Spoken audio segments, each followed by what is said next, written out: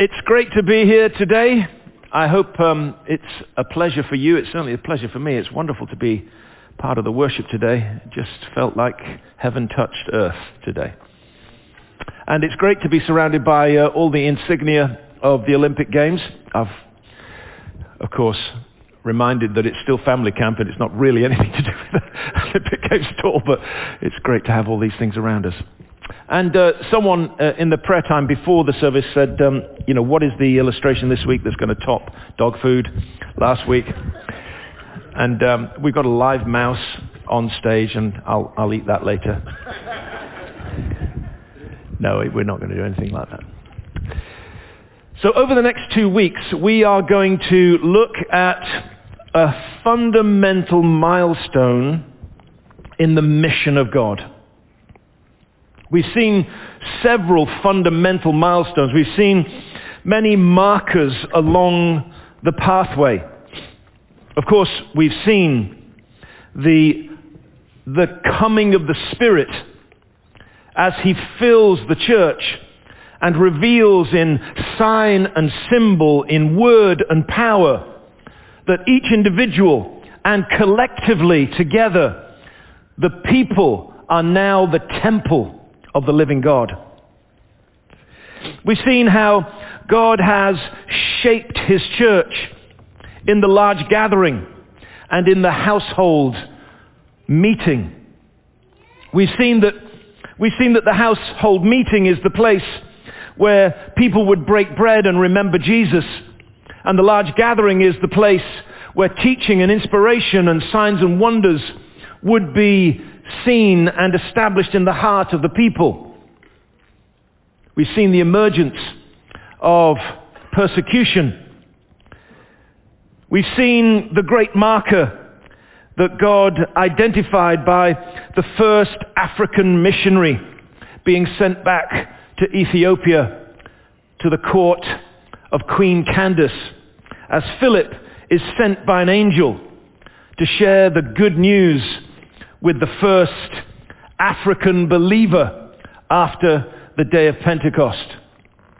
What a great day that was for the great church of Africa. No doubt the largest church in the world right now. And then we have today's message and next week's message. The message of how Peter encountered the centurion Cornelius. Of course, we've seen converted Jews who have gone back to their various homes after the day of Pentecost, full of the Spirit, having heard the good news, being baptized into the name of Jesus.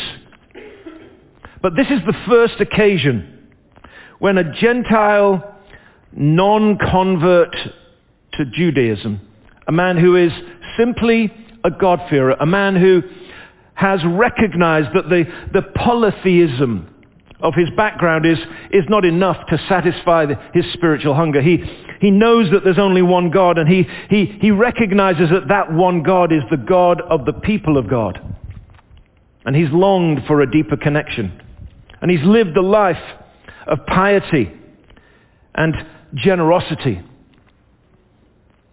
And God marks the day when the Gentile mission begins with great revelation, great power, and great grace. We saw last week how Peter is there on the rooftop of Simon the tanner's house. He sees the blanket lowered down from heaven, and all of those unclean animals, four-footed creatures, birds of the air, that he's not allowed to eat as a Jew, and God says, kill and eat. We've seen that, and we've discussed together the question of contamination and whether we fear it. And the story picks up right in the middle of verse 23. Peter has invited in the servants and soldier who's been sent by Cornelius, who's been told by an angel to go and find Peter. And we pick it up right there. The next day, Peter started out with them, and some of the brothers from Joppa went along. The following day he arrived in Caesarea. Cornelius was expecting them and had called together his relatives and close friends. As Peter entered the house, Cornelius met him and fell at his feet in reverence. But Peter made him stand up. "Stand up," he said. "I'm only a man myself." Talking with him, Peter went inside and found a large gathering of people. He said to them, "You are well aware that it is against our law for a Jew to associate with a Gentile or visit him, but God has shown me that I should not call any man impure or unclean. So when I was sent for, I came without raising an objection. May I ask why you sent for me?" Cornelius answered, 4 days ago, I was in my house praying at this hour at 3 p.m. Suddenly a man in shining clothes stood before me and said, "Cornelius, God has heard your prayer and remembered your gifts to the poor. Send to Joppa for Simon, who is called Peter. He is a guest in the house of Simon the tanner, who lives by the sea." So I sent for you immediately, and it was good for you to come. Now we are all here in the presence of God to listen to everything the Lord has commanded you to tell us. Then Peter began to speak. "I now realize how true it is that God does not show favoritism, but accepts men from every nation who fear him and do what is right. You know the message God sent to the people of Israel, telling the good news of peace through Jesus Christ, who is Lord of all." Next week we'll continue with Peter's presentation of the gospel and the immediate aftermath of that amazing first sermon to the Gentiles. But today we're going to pause and we're going to ask ourselves, what is it that God is saying to us through this scripture? What is it that he wants to impart to us today? What is it that he wants to invest in us today for a great return in the future? And I'm conscious, as I am every Sunday, that we're surrounded by the chariots and the horsemen and the host of the living God. Witnesses in heaven right now lean over the balustrade of heaven, straining to see what it is that might happen here today. Demons and devils have been forced away. God has set us in a circle of fire that we might receive what he wants to give to us.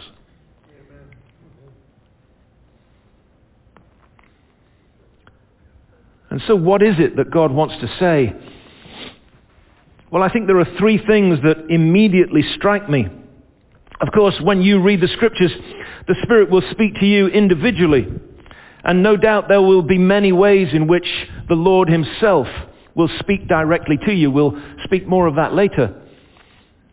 But the three things that strike me from this passage are how God intends for us to function together in teams, in communities, and in families. He doesn't want you to be alone. So many people coming out of COVID, maybe locked down and locked up with people in their families, still come out of that tragic circumstance feeling like, in the words of Isaiah, like a flagstaff on a bare hilltop, alone, isolated, and afraid. I encounter people all the time whose fears and anxieties drive them into a corner, out of reach of anyone else. And then I hear good-hearted, godly people speak to me of how God is stirring their hearts. And their first impulse is to ask, what should I do? And of course, that's a good impulse. It's a great impulse.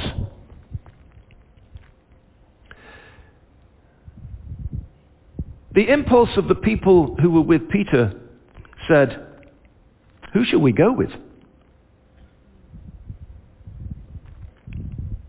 Who should we go with? God has stirred my heart for great things. God has imprinted upon me a revelation of the need of the lost.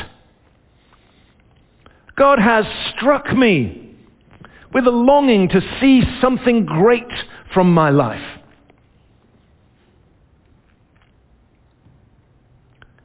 But immediately, the question that emerged in the hearts of the people of the book was, who's going to come with me? Now, if no one goes, then of course we must be prepared to go alone, and there are many examples of that, both in Scripture and down through history.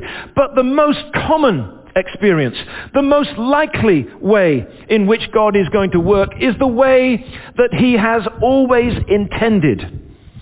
Because these are the words that he spoke over his first creation. It's not good for man to be alone. It's not good for you to be alone. It's not good for you to consider your calling in isolation. And it may be that you need more than one.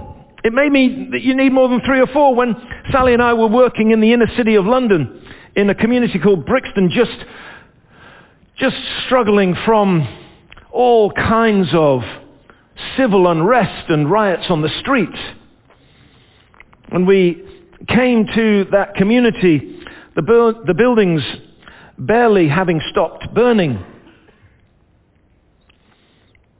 And we went with a team of missionaries who committed to work in that community or in the city of London to earn enough money so that all of us could have a common purse, a shared income, to take on the great task of seeing God push back the tide of darkness and death.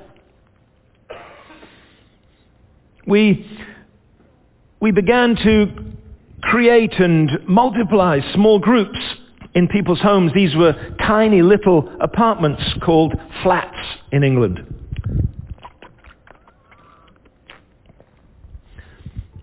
We encouraged them to live an up-in-out lifestyle, up towards God, in towards one another, out towards the world. And of course, they longed to see people come to know Jesus. But what we discovered was this. Those small groups were small enough to care, but they were not big enough to dare. Peter turned up at Cornelius' house with a whole gang of people. It's interesting, isn't it? Perhaps the person who's, maybe along with Paul, the most famous character aside from Jesus in the New Testament, doesn't think that he can operate outside of community. We need one another to be able to do the great things that God wants us to do. And of course it's right that you have a quiet time. It's right that you spend time privately reading the Scriptures alone in prayer. But for me, it would be impossible for me to do any of the things that God has called me to do if I didn't meet every day with others to pray. And when I say every day, I mean every day for the last 30 years. Every day. And you say, well, I mean, you don't really mean every day. Yeah, I mean every day. Well, what about your day off? I mean every day.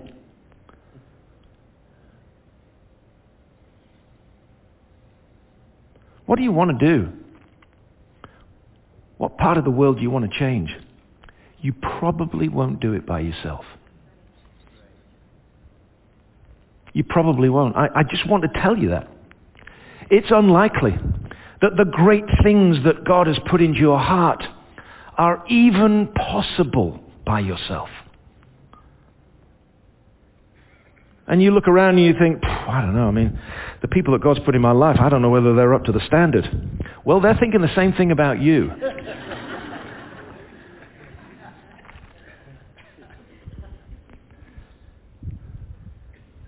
So take the ones that God has given you, play the cards that he puts in your hand. Be grateful and gracious and go for it. That's a good sermon outline for somebody if they want it. Grateful, gracious, go for it. Gary Palmer's just writing that down right now. Did you get that, Gary? He's great at sermon outlines. So the first thing that strikes me is community. When we moved from London, we went then to Arkansas and then came back from Arkansas to work in Sheffield in the north of England. We lived this weird transatlantic life, and now we're Americans. We're not going back. Thank you, Jesus. Thank you, that one person that agrees with that sentiment. And here's the thing, when we were working in Sheffield, God brought revival, and the church was so full 4 times a day that we couldn't get everybody in, and people were sitting on the window ledges and hanging out the back doors, and God was causing such a stirring in the hearts of people that people would shake under the power of God just by coming into the building. And some people came into the building unconverted and were unable to get up from the pew until they bowed the knee to Jesus. One young woman, she was there after everybody left, and I said to her, "It's time to go now." She said, "I can't move." I said, "Yeah, I know, but, really." She said, "No, I'm serious. I literally can't move my body." And I said, "Well, what do you think it means?" She said, "Well, you were talking about submitting to Jesus today. What is that?" And I explained it, and she said, "Well, how would I represent that?" I said, "Well, why don't you kneel down?" And she knelt down, and she was able to leave. Of course, she's a believer and doing all kinds of things today. So that kind of causes a stir in the hearts of the people, and not least of which in the dear old Church of England, who had no idea how to put that into any category of understanding. It certainly wasn't in the prayer book.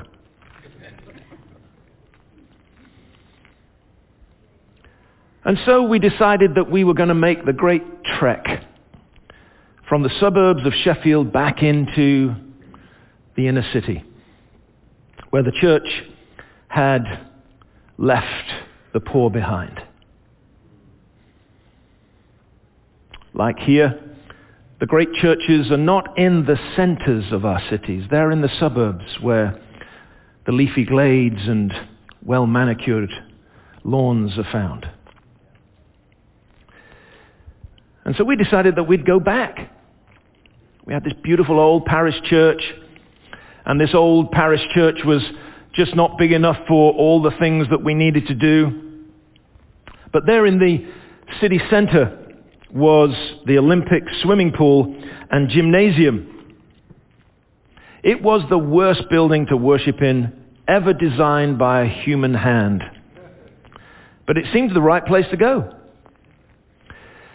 And eventually, God opened up to us a bankrupt disco hall called the Roxy, which is the largest dance hall in the north of England, where the Rolling Stones had played, and we decided that that was the perfect venue.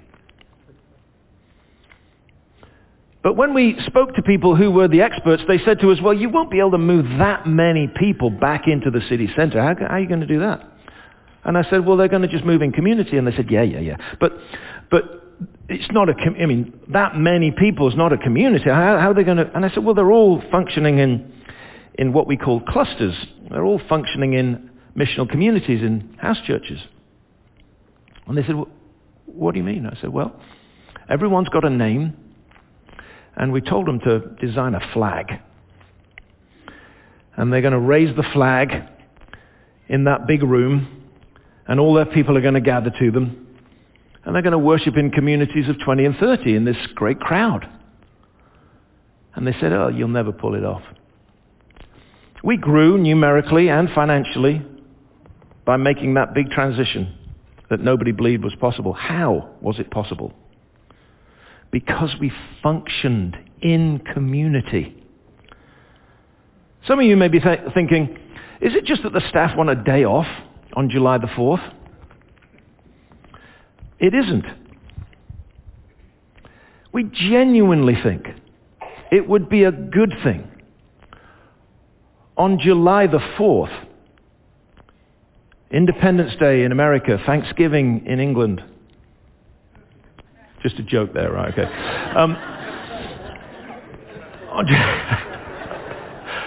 On July, that always makes me laugh every time I think about that. On July the 4th, it would be a great day when everybody's thinking, well, I've got to fit church in somehow. For you to fit all of your neighbors and your friends and your family into your backyards and into your homes. I mean, hopefully it's a great day. Wouldn't that be a great day for mission? Chris and I will come up with something for worship and word that day, and you'll be able to pick it up whenever you need to. Let's do it in community. The second thing that strikes me about this passage are the words of Peter.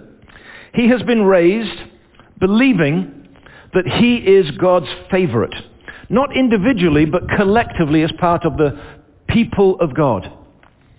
He has heard words like these words from Deuteronomy 32. I found him in a howling wilderness. He was the apple of my eye.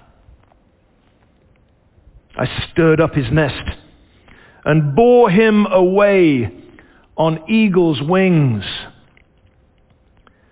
The people of Israel read those words, knowing that God was addressing them collectively as an individual son. The son that was blessed, the son that was first, the son that was most favored, the son of God. Peter had been raised with this understanding that he and the people of the covenant were the people who were most favored by the living God.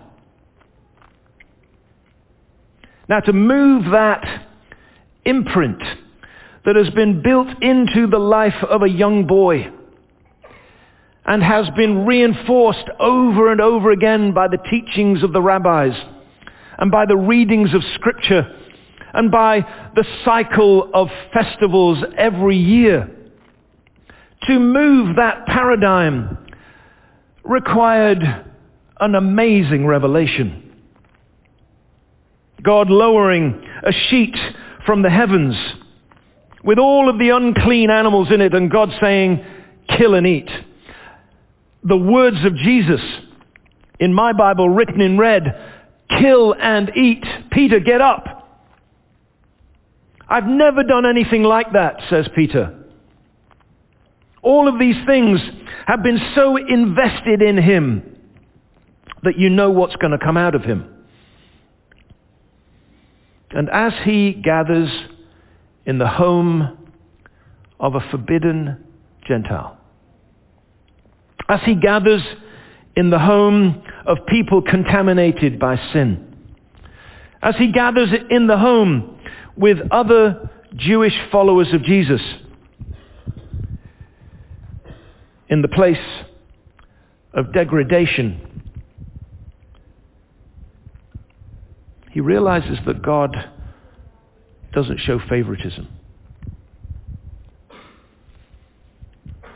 Now, everybody knows that from a technical point of view. Everybody knows that God is a God of equality.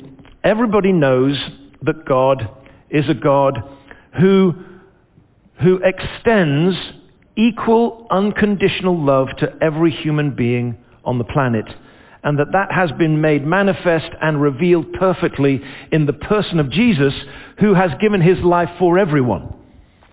Everyone knows that. It's just hard to live it. So I'm going to help you today to understand from a fresh perspective. Sometimes, whenever you're walking a landscape, maybe you're a hiker, maybe you're a climber, maybe you're a mountaineer. We used to do a lot of that when we were young people, and when you become familiar with a landscape, sometimes it's good just to change it up a bit. When you're familiar with going to a particular location in your vehicle using one particular route, it's sometimes fun to go by another route, isn't it? Just find another way. And then you become able to see the place that you're looking at from a fresh perspective, and you get entirely different ideas.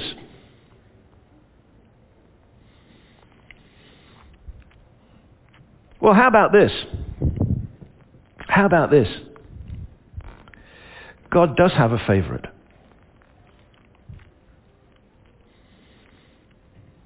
God doesn't show favoritism, but he does have a favorite. Okay. Keep going.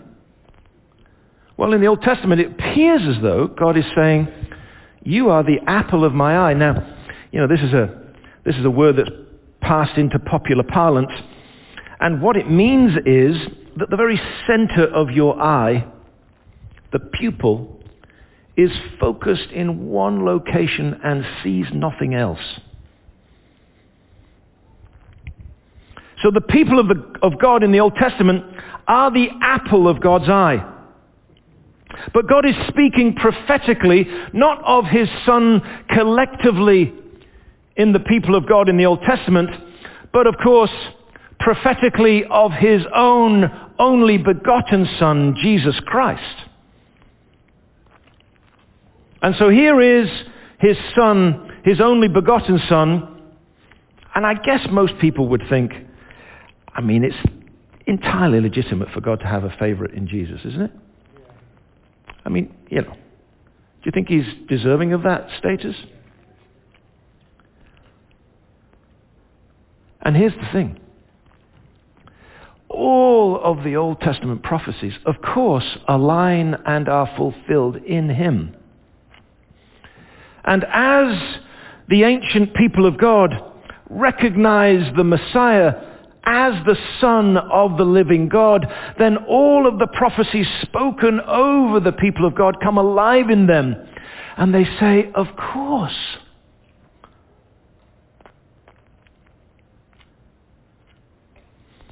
But here's the amazing thing. Jesus, the apple of God's eye, doesn't act like a favorite, but includes you in that favored status. Here's the amazing thing. There is a favorite, and everybody gets to be it. Oh, wait a minute. That's a whole nother angle. There is a favorite, and you get to share in that status. How about that? You see, many of us would be thinking, well, there's no favorites, and it's because we're all worms. And, obviously we can't look above the stems of grass in which we grovel day by day. We all know we're sinners. We all know that we're unspeakably lost and fallen. We know that. And so we say, well, God's got no favorites, obviously, because we're all rubbish. There's nothing to commend us to God. And of course, that's absolutely true. But here's the amazing truth of the gospel. The favorite of God has opened his identity to you, and you get to share in his life with him. The great favorite of the living God, the apple of his eye, extends his identity to you, and you get to live in him as he lives in you, and you are God's favorite. And you can live every day as God's favorite. Isn't that amazing? I love that. Just turn to your neighbor and say, by the way, I'm God's favorite. Just have a go. Go on, have a go. See what they say.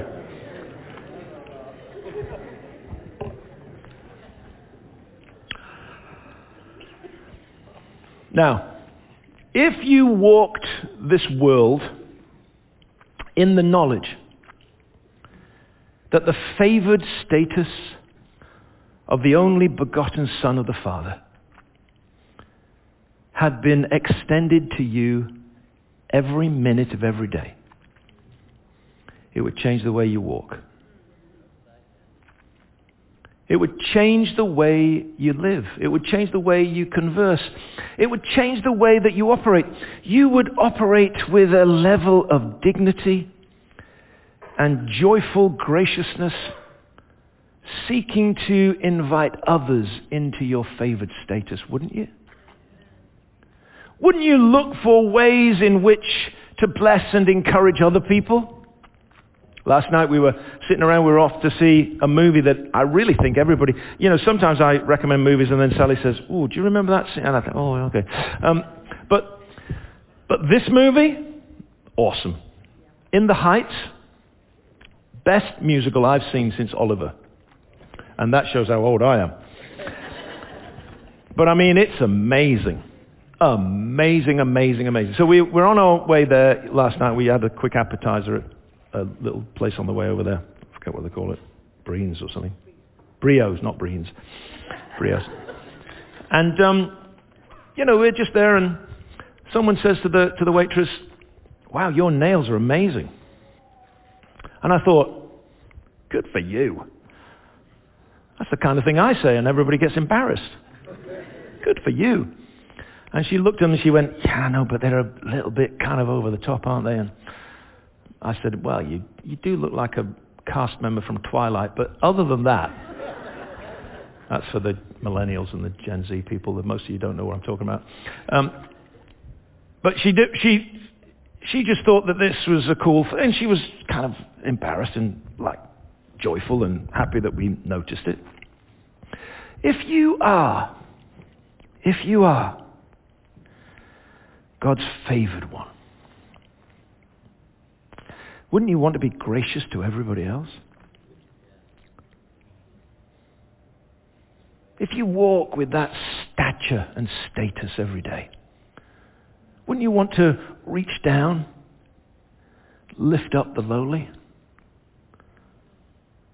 Wouldn't you want to raise the chin of the heads that are bowed? Wouldn't you want to strengthen and encourage the hearts of those that are failing?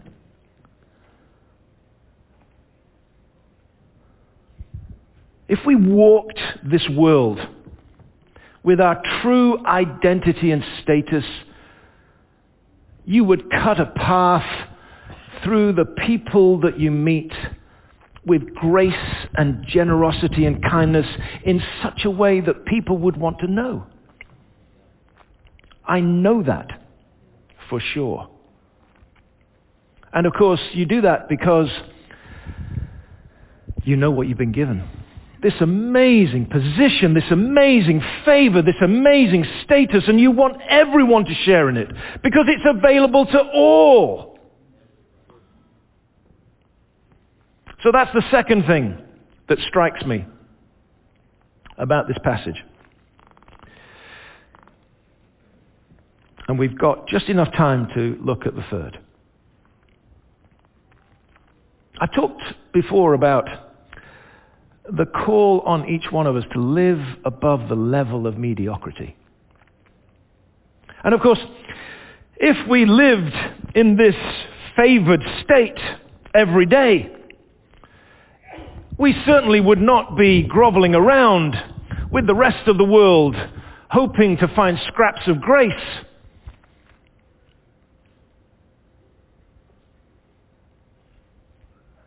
But I think one thing in this passage that strikes me, that gives me an indication that the people of this story are not satisfied with mediocrity is the fact that they live a revelatory life.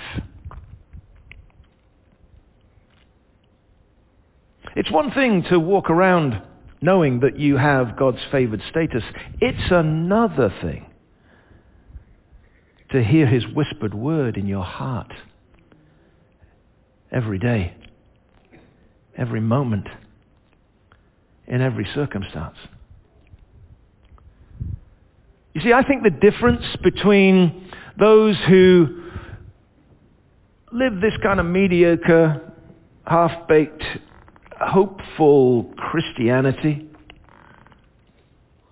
and those who have opened their wings and flown from the nest that God is stirring up, knowing that they'll be caught on his pinions.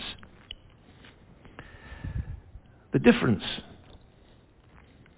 is that they live a revelatory life, where they know that God speaks to them when they open the Word. They know that God speaks to them when they bow to pray. They know that God is speaking to them all the time.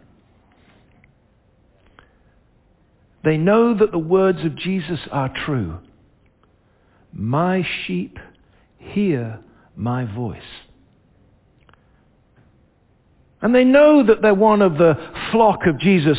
And because they're a member of the flock, they know that they can live this revelatory lifestyle. And it's a revelatory lifestyle that is communicated to us in a whole number of different ways. You know, there are people sitting right now and saying, well, I don't think I've ever heard a voice from heaven. Well, join the club of most people. But most people who live the revelatory life don't hear God's voice out loud either. Peter saw a vision from heaven in the midst of a dream that he was having. Do you note your dreams in the morning? Write down the revelation. The scriptures say, though it tarry, it will surely come. Do you know that it's a revelation or not? When you pray and you get those things that fill your mind and you think, oh, I'm getting distracted by pictures and images. Have you ever thought that maybe God is speaking to you? That you're the kind of person that he's wired to hear him through visions and dreams and pictures and vistas that open in your heart and mind.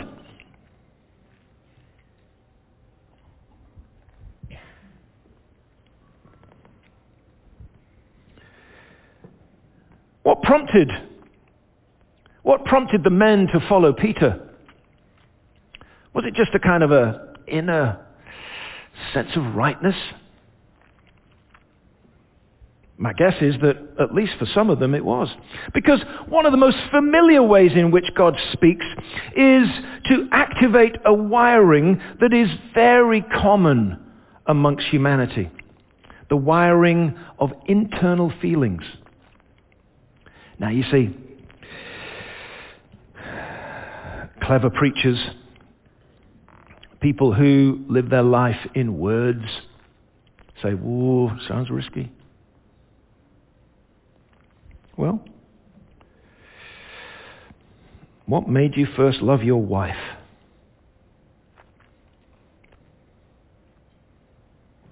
Was it a voice from heaven? Was it something that you read in the Bible? Or was it just that feeling? And is it a feeling that you can count on? And is it a feeling that you can stand on? And is it a feeling that communicates to you rightness and wrongness? Of course. There are whole hosts of people who have been deactivated in their capacity to hear God simply because they've been told not to trust their feelings.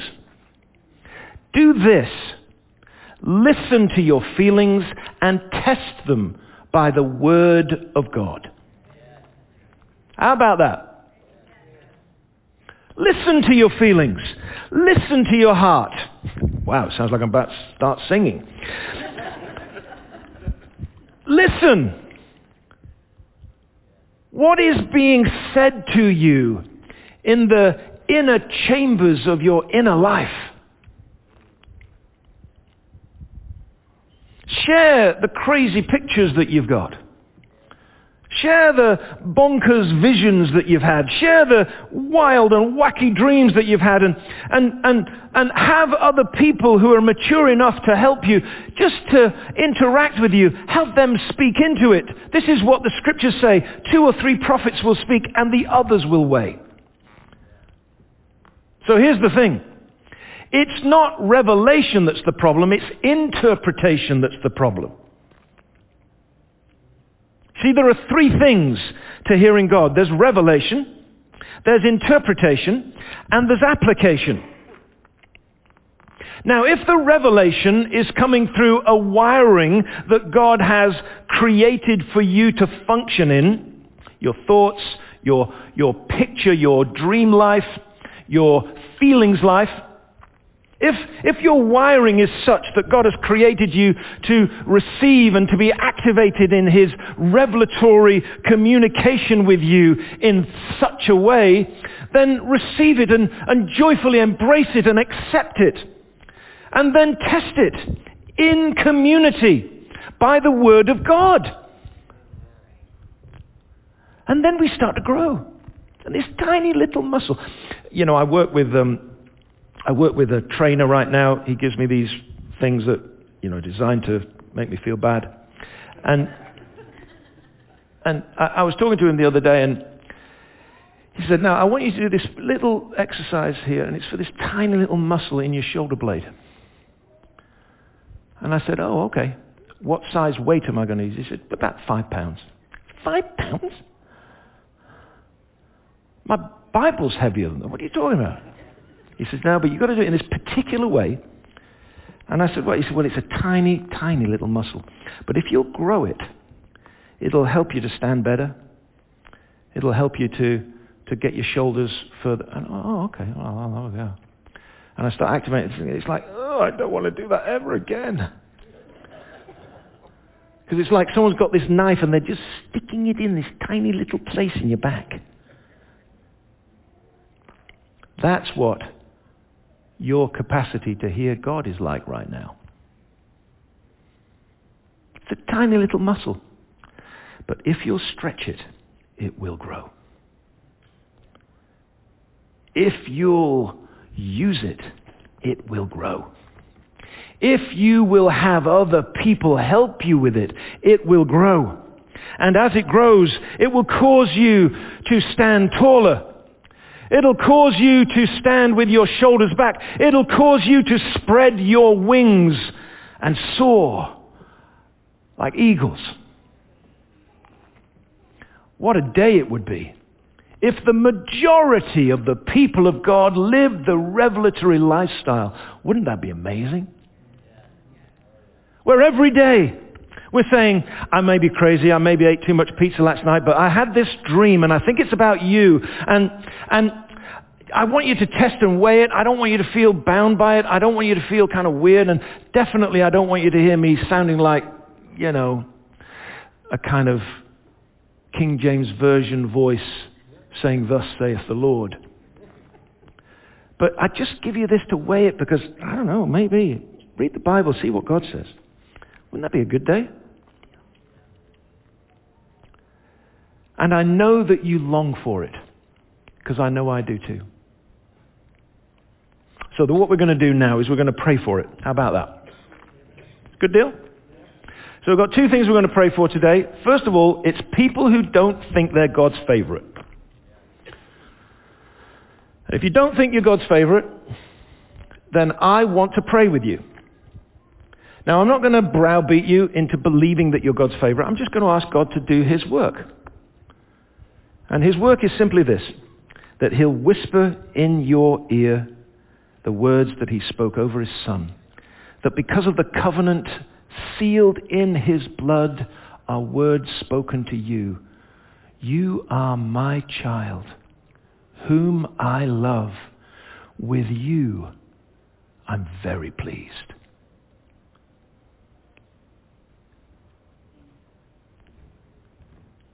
He wants to say that to you.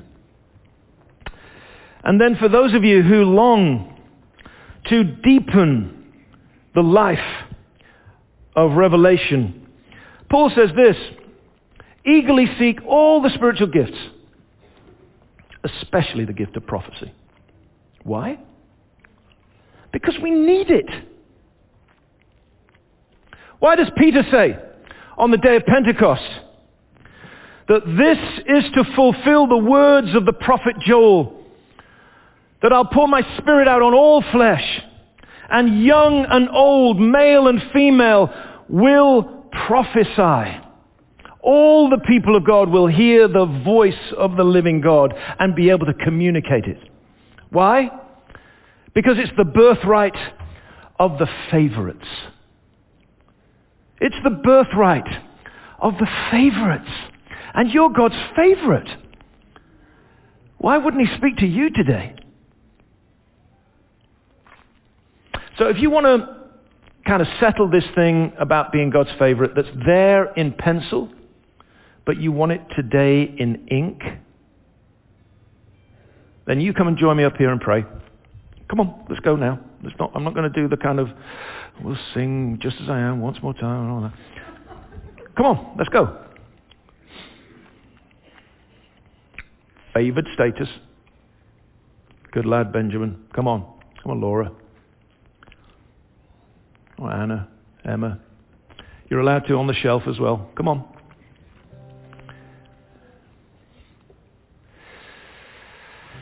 Let's go. I want these folks just to settle. Others need to come and join. Now, part of the thing about not feeling like a favorite is that you think first about what other people will say if you start moving. But if you are a favorite, you get to do pretty much whatever you want. And everybody thinks you're awesome. Now, obviously, the Lord will get you into line and stop you doing just whatever you want. But if you're being held back because of what others might say or think, don't do that. You just come on. You just come on. Don't hold back.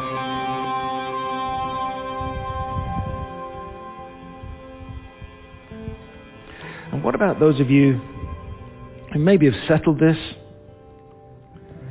but want to live the revelatory lifestyle? Why don't you come now? Because we can pray for everybody. If you want to live that revelatory lifestyle, if you know that this is the time for you to go deeper in you hearing the voice of God, then you come. You come. You come. Bring your children. Bring your spouse. You come.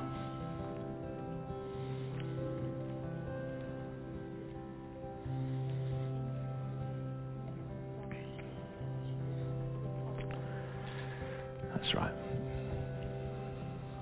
It may be that even as we pray and as we sing this next song, that you need to join these dear ones here. I'd ask those of you who are at the front just to stay, just tarry a while. Let God speak to you.